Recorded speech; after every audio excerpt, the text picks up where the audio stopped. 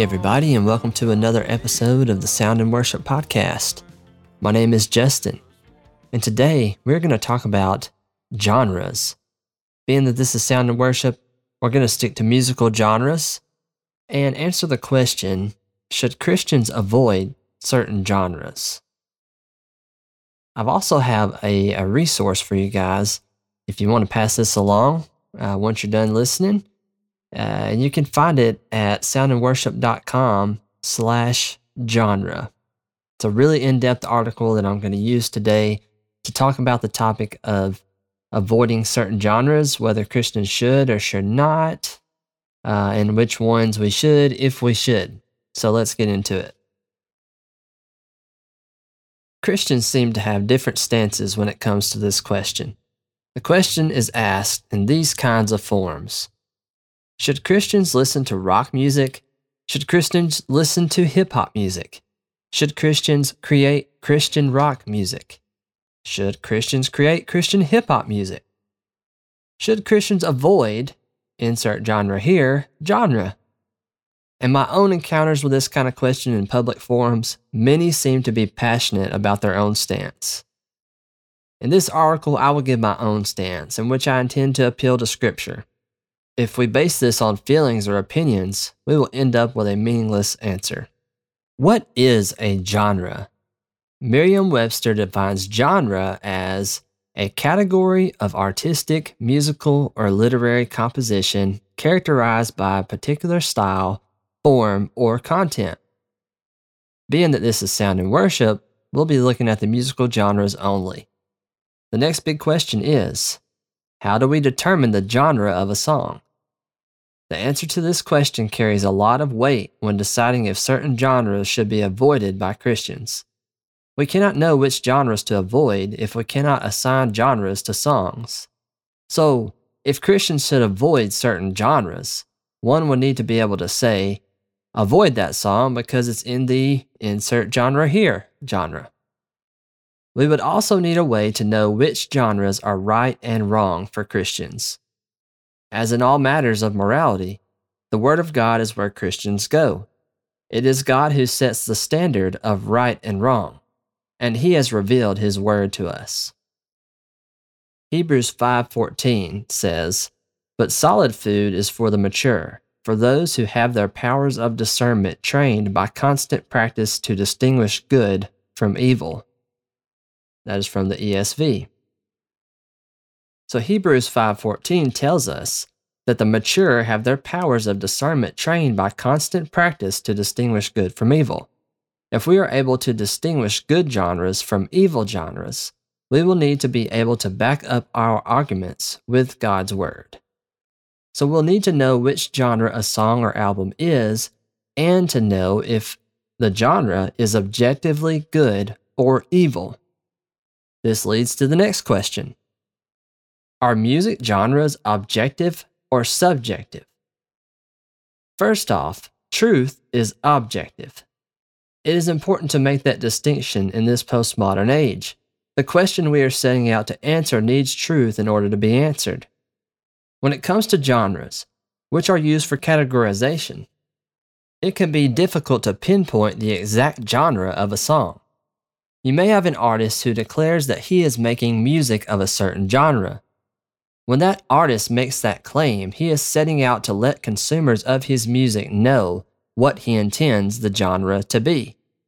When submitting a song to streaming platforms, you will be asked to select a primary and secondary genre. If you've done this, you know how difficult it can be to choose. At the very least, we can know which genres an artist is intending to make music in. A key point to consider is that the artist may not be able to categorize his music to the fullest extent via genres. He may be using a blend of several genres. Consumers may even disagree with the artist on which genre or genres he is claiming to create within. With that said, it's hard to build a good argument for genres being objective. Genres certainly give meaning and help us categorize music. Genres are helpful but limited. They're subjective in that they cannot always fully describe a particular song or album. If you could claim a song or album was objectively a certain genre, what would it take to do that? For example, would we determine that a song was a rock song because of a certain level of distortion on the guitars? How many seconds of the song would need to contain an electric guitar? Do you see the issue? Listen to these clips and try to give them one or two genres.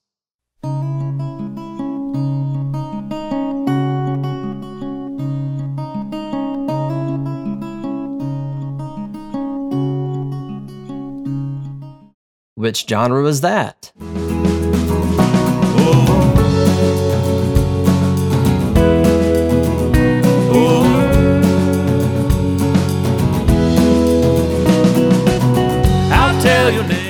Which genre was that? Our God is ruler of the nations. Go tell the poor, tell their princes and their kings. Tell to the children. And which genre was that? Believe it or not, these were all clips from the song Forsaken Me, Psalm 22, by an outstanding group that creates music on the Psalms called My Soul Among Lions. They describe their music as Psalms Go Folk. That makes sense when listening to their work, but within even just one song, you can see the different genres and subgenres. The song has great lyrics, obviously, and the instruments are played skillfully. It is a great song, but ask yourself an honest question. Can one safely assign a universally true genre to it? If so, how? How is one able to determine exactly which genre it is, other than knowing what the artist intended to do? Hundreds of people could listen to the same song and describe it with several different genres. Those descriptions would be helpful, but they would likely contradict in many ways. This makes it challenging to distinguish between good and evil genres. It is difficult, but not completely impossible. For instance, we can know the acid rock genre, in its most basic sense, is objectively evil. Acid refers to the drug LSD. According to definitions.net, acid rock is a rock music genre originating from the late 1960s, heavily inspired by or related to drug-induced experience. We can say that someone who is setting out to create acid rock is doing something that is evil. He is creating evil music. See Galatians 5:20 for context. Galatians 5:20 says, idolatry, sorcery, enmity, strife, jealousy, fits of anger, rivalries, dissensions, divisions. From the MacArthur Study Bible on sorcery, the Greek word pharmakia, from which the English word pharmacy comes, originally referred to medicines in general, but eventually only to mood and mind-altering drugs, as well as the occult, witchcraft, and magic. Many pagan religious practices required the use of these drugs to aid in the communication with deities. End quote. We can say with certainty that Christians should not set out to create acid rock. This argumentation could be applied to other genres or subgenres. Notice the term set out. This implies a person's motives. This argument could only apply to someone who is openly setting out to create music in this genre. I don't like how that music sounds. Although this is a frequent argument, it is a weak one. What makes this argument weak is its reliance on personal preferences rather than truth. For instance, as a music mixer, I can attest to the many effective uses of distortion. Many use subtle distortion on vocals to help the vocals sit on top of the mix. In other words, distortion can help the consumer of music hear the vocals more clearly. It has a literal effect on the audio waves. One might hear a song that contains an electric guitar that has a slight distortion effect on it and say, "That almost sounds like acid rock." The artist may not even know what acid rock is. The truth is, the style that the artist is playing could be considered several different genres as covered above. In other words, it would be very difficult to form a solid argument on declaring songs as evil based on hearing their style. A better argument, which is often available, would require knowing what kind of music an artist is setting out to create. If a Christian was setting out to create Christian acid rock, which was uncomfortable to say but necessary for the point, we would know that he is setting out to unnecessarily combine an evil genre with music for Christians. We could confidently say that this shouldn't be done. Does this apply to genres that we do not enjoy, yet are not inherently linked to sin? It would be tough to make that argument based on musical style alone. It is more about what intention the artist has in making the music. Again, it's important to remember that musical styles cross many genres. What about certain frequencies? I have no doubt heard the argument that certain genres use certain frequencies that have an effect on the listener. The argument sometimes claims that New Age practices include listening to a certain frequency for evil purposes. This claim is true, but this has no impact at all on the frequencies in and of themselves. Below is a picture of a frequency graph by waves of which I record myself saying the word grace. Notice how all frequencies are represented across the entire graph. Now imagine instruments like the piano and how easily it would reach each frequency more often over just a few seconds. And again, if you'd like to see that picture, head over to soundandworship.com/genre. It comes back to motive. If someone creates music from a genre for New Age worship, that genre is an evil genre. But poor discernment leads us to believe we can avoid certain audio frequencies in all contexts. The Bible certainly does not instruct us to avoid certain frequencies, for obvious reasons. Styles of music used in the Bible. Have you heard music from the Bible? To expound, have you literally heard music that was played 2,000 plus years ago by those in the Old or New Testament? You have not. In other words, the book of Psalms does not come with inspired sheet music. We do see songs of praise, lament, etc., and those can help us get an idea of the mood of the song. Of course, you've heard the Psalms from the book of Psalms, translated into English, sang. You've heard great worship songs that are based heavily and directly on the Psalms, but you have never heard exactly how these songs were performed originally. Historians could look into what instruments were used. Psalm 150, 3-5 in the ESV says, "Praise him with trumpet sound. Praise him with lute and harp. Praise him with tambourine and dance.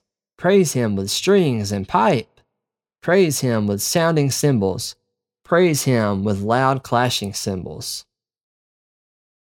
Psalm 150, 3-5 mentions specific instruments that were used.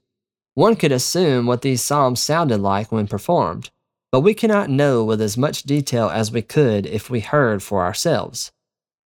It would be one thing if God instructed us to avoid certain instruments. Then we would know that any genre that requires those instruments should be avoided. In an article from gotquestions.org, it covers this topic. The quote from the article says, "The New Testament nowhere condemns musical instruments in the church. It's natural to come up with rules that are not in the Bible, but we should be very slow to require what Scripture does not require, or to forbid what Scripture does not forbid." End quote.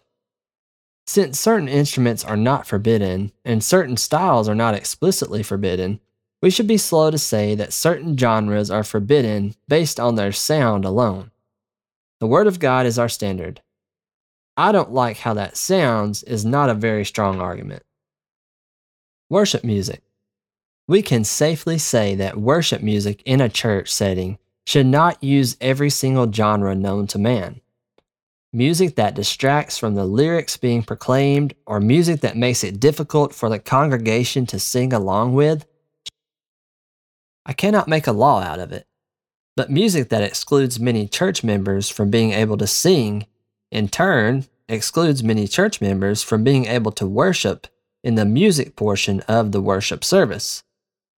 The nature of this article is more geared toward worship music that is not for a church service. I'm referring to songs that accurately describe and praise our Lord Jesus Christ, but are not songs that a congregation could sing together. These are songs listened to or performed outside of the church. In conclusion, it is obvious that Christians shouldn't listen to music that makes a mockery of God's word or promotes sin. This certainly happens, or has the ability to happen, in any and all genres, even contemporary worship music. While truth is objective, musical genres are not fully so. They are not intended to be set in stone. Rather, they are used for helpful categorization. One might make a slightly better argument than the "I don't like how it sounds" argument by claiming that genres with bad origins should be avoided. That is at least a respectful argument. The problem I find with it goes back to categorization. It is difficult to pinpoint genres, and it is probably more difficult today than ever. If someone sings too fast, have they entered into a forbidden genre? If someone makes their voice sound a certain way, have they entered into a bad genre? I don't see how those questions are answered with a strong biblical answer. One last thing to keep in mind is that we should ask God to lead us to the music we should listen to. It is certain that we shouldn't listen to just any music under the sun. We should seek to discern what is evil and what is good, like Hebrews 5:14 says. We should follow God's word over any other written word. And again, if you found this helpful, you can find this article with the sound clips and everything that we heard today and the picture of the frequency graph at soundandworship.com/genre. I hope you guys have a great rest of your week. See you next time.